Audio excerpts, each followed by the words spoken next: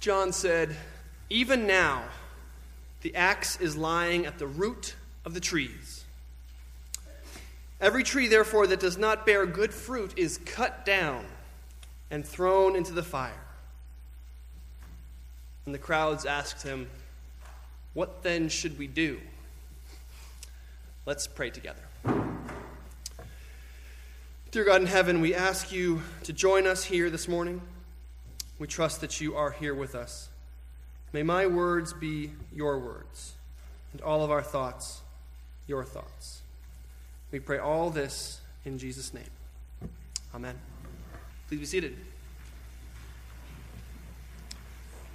Now, that's some preaching, right? John the Baptist, that's a preacher.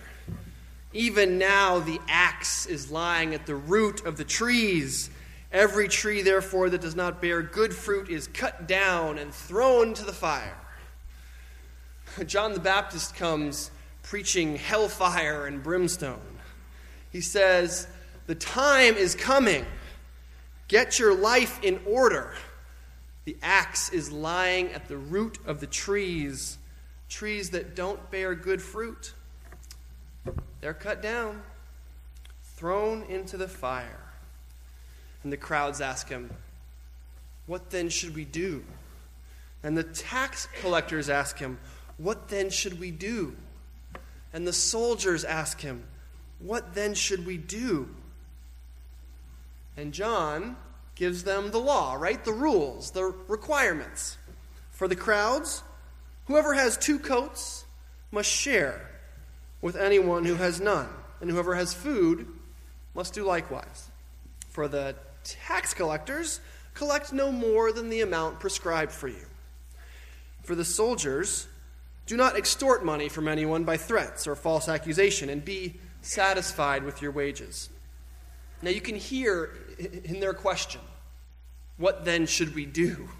You can almost hear the fear in their voices, right? Just tell me what I need to know to avoid that axe that's lying at the root of the trees. How can I not get thrown into this fire? And John tells them. He gives them the law, the rules, the requirements. Share your coats and your food, and do your work honestly. Now, this section of Scripture reminds me a lot of that John Lennon song, the one John Lennon Christmas song, Happy Christmas. You've heard this song? I was going to sing it, now I'm getting some performance anxiety. I'm sweating already. I shouldn't have turned the microphone on. So this is Christmas, and what have you done? That's about as best I can do. This is intense, right? He starts a Christmas song by saying, so this is Christmas, and what have you done? Thanks a lot, John Lennon. What about some sort of Silent Night, or lambs and sheep, or Jesus, or anything? Instead, he starts, this is Christmas, what have you done? I think we can all agree that this is a little jarring way to begin a Christmas song, but it's in line with what John the Baptist is preaching. John Lennon is very much John the Baptist here. And isn't it also right in line with the kinds of things we've been talking about this whole Advent season as we wait for Christmas? Under the law, right, in the world of rules, in the world of requirements, it's entirely appropriate for John to tell the people, the Son of God is coming, get your stuff together. Get your lives in order. Start to be good because he's coming. So this is Christmas, and what have you done? There's almost a finger wag. But I do think that there's something incomplete about the message that John is preaching, and I think that John himself gives us a clue as to why it's incomplete. After he tells the different groups of people what they should do, he says, I baptize you with water, but one who is more powerful than I is coming. I am not worthy to untie the thong of his sandals. He will baptize you with the Holy Spirit. Now, John is making it clear that he is not the one. He's pointing to the one. He's sort of the guy before the guy, right? The one before the one. But he's not the one. And the one is better than John. John admits this up front. And I want to suggest to you this morning that while John is preaching the law, the rules, the requirements, he's actually preaching a new kind of law, a new kind of rules, a new set of requirements, a set that doesn't actually have all that much power. And so this morning, I want to preach about a new law, but also an old law. There's a line in one of my favorite songs, and it goes like this. I think I've quoted this song in a sermon before. Maybe you'll remember it if you listened to my sermons. What's the use in trading a law you can never keep for one you can that cannot get you anything? You hear that? What's the use in trading a law you can never keep for one you can that cannot get you anything? The song is called A New Law, and it's presenting us with this sort of comparison. On the one hand, we have a law that we can keep, but that can't get us anything. And on the other hand, we have a law that we can't keep, but which could get us something if we could.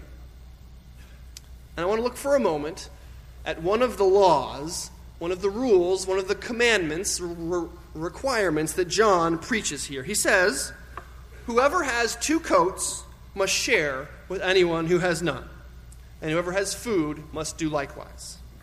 Simple enough, right? But Jesus says something a little different about your coat. Listen to Jesus in Matthew chapter 5. He says, if someone takes your cloak, do not stop him from taking your tunic. Give to everyone who asks of you, and if anyone takes what belongs to you, do not demand it back. And there you have it. 2 different kinds of rules, right? 2 different kinds of laws. On the one hand, we have John's law, which is a law that we can keep. You have an extra coat, give it away. On the other hand, we have Jesus' law, a law we can't keep. Someone steals your coat, give them another article of clothing too. Give them more. See, John thinks he's being super hardcore, right? You brood of vipers, he says, who warned you to flee from the wrath to come? And then with all that axe lying at the root of the tree stuff. But in the end, John's law can't hold a candle to Jesus' law. John's law doesn't have nearly the teeth that Jesus' law does. So which one are you going for, John or Jesus?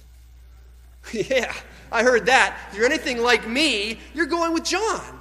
Give me that new law, the law that I can keep.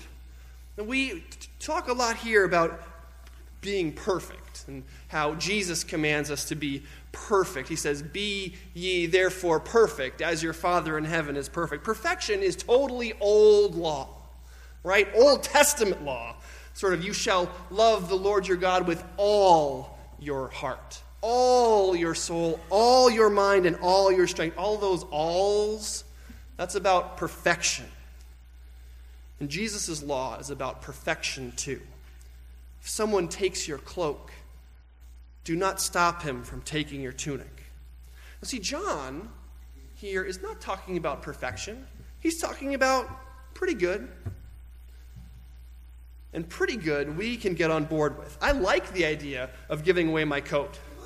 If I have 2, it lets me feel good about myself and stay warm. These are both things that I like. I want to feel good about myself, but I also want to be warm. I like feeling good about myself, but Jesus doesn't seem to want me to feel good about myself. He keeps saying things like, love your enemies. Do good to those who hate you. Bless those who curse you. Pray for those who mistreat you. If someone strikes you on one cheek, turn to him the other also. Can't you just hear, wouldn't you prefer to hear a sort of John's new law version of this? Be polite to your enemies. Stay away from those who curse you. Pray for those who mistreat you. If someone strikes you on the cheek, don't strike them back. Yes, that's a law I can keep. But it's not the kind of law that Jesus is talking about, and it's not a law that can get us anything. And you can see also from our reading that John expected Jesus to preach the same kind of message that he was preaching. Look at how he introduces him. This is sort of the greatest introduction in the history of the world. One who is more powerful than I is coming. I am not worthy to untie the thong of his sandals. I live for the day when I'm a speaker at a conference and somebody who's introducing me says that they're not worthy to untie the thong of my sandals. It has not happened yet. One day.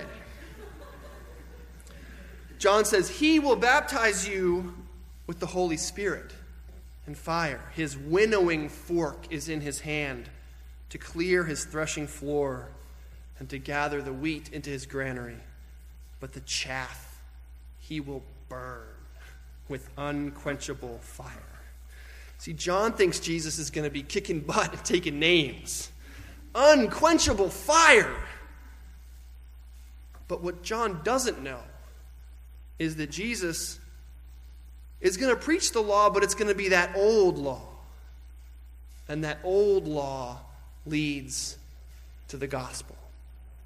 And I call John the last law preacher. It's not totally accurate because Jesus, as we've heard, preached a lot of law too, and harsher law than even John. After all, it was Jesus who said that we must be perfect as God in heaven is perfect, that we have to love our enemies, and that our thoughts must be totally pure. But John is the last preacher who didn't have access to the gospel. He didn't know how it was going to end. He's the last preacher who preached the law and then stopped.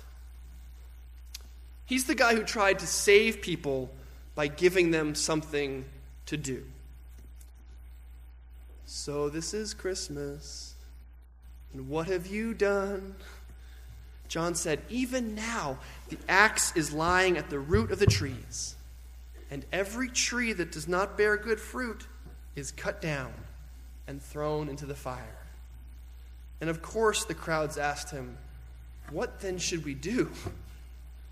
And he told them. He basically gave them a few simple steps to be good. You might say that John's sermons were very applicable to everyday life. But a few years later, when Jesus was around doing his preaching, John actually sent a messenger to Jesus to ask him, are you the one we've been waiting for? Are you the Messiah?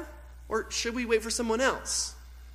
Because what John was thinking was, you're not doing it the way I thought you were going to be doing it.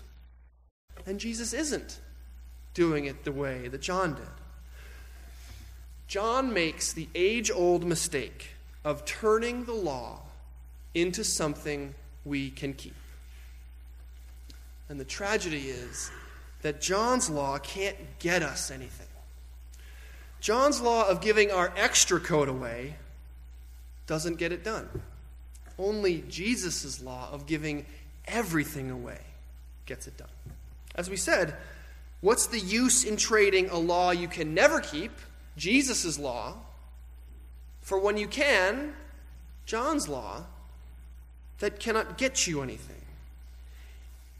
If we make the law, the rules, the requirements, into something we can do, into something we can keep, we won't know we need the gospel. We won't know we need a Savior. Jesus, the friend of sinners, takes that first step and makes the law, the rules, the requirements worse, harder, more difficult. He shows us what love your neighbor really means. And it means so much more than, if you've got an extra coat, give it away to somebody. Not that we'd even do that, by the way. Oh, I need my blue coat to go with my brown shoes. I can't just have this black one. What should I wear when I have these Argyle socks on? This coat's not really extra. This is what I say to myself. I don't have any extra coats. I have only got 3 or 5, but they're not extra. I need them. Love your neighbor means nothing less than the profound words that make up that command. Love your neighbor. You see, we're afraid of a law that we can't keep. We should be. It makes our salvation dependent on someone else. And that's scary. Except when that someone else is Jesus Christ. John announced the coming of someone more powerful than him. Thank goodness. Because all John has to offer was a new law, a new rule, a new requirement. It was a law that we could keep, but that couldn't get us anything. But John did point the way to the one, Jesus Christ, who would first preach an old law, but ultimately not only preach the gospel, but be the gospel himself, be the good news himself. The old law shows us our need. It brings us into contact with our failings. It allows us to know the desperation for a Savior. The good news is not simply that Jesus came preaching a message of grace as opposed to John's law. The good news is that Jesus came to earth to live and die as one of us, not to give us a new law, but to be our salvation. That's why we don't ever have to be afraid. See, John thought that Jesus would come with his winnowing fork in his hand to clear his threshing floor and to gather the wheat into his granary and burn the chaff with unquenchable fire. John envisioned a totally different kind of Christmas, where the bad kids, that's you and me, get a much worse punishment than coal in our stockings. Unquenchable fire. Want to know what Jesus actually said when he actually came? His first public words. He said, "The Spirit of the Lord is on me, because he has anointed me to proclaim good news to the poor.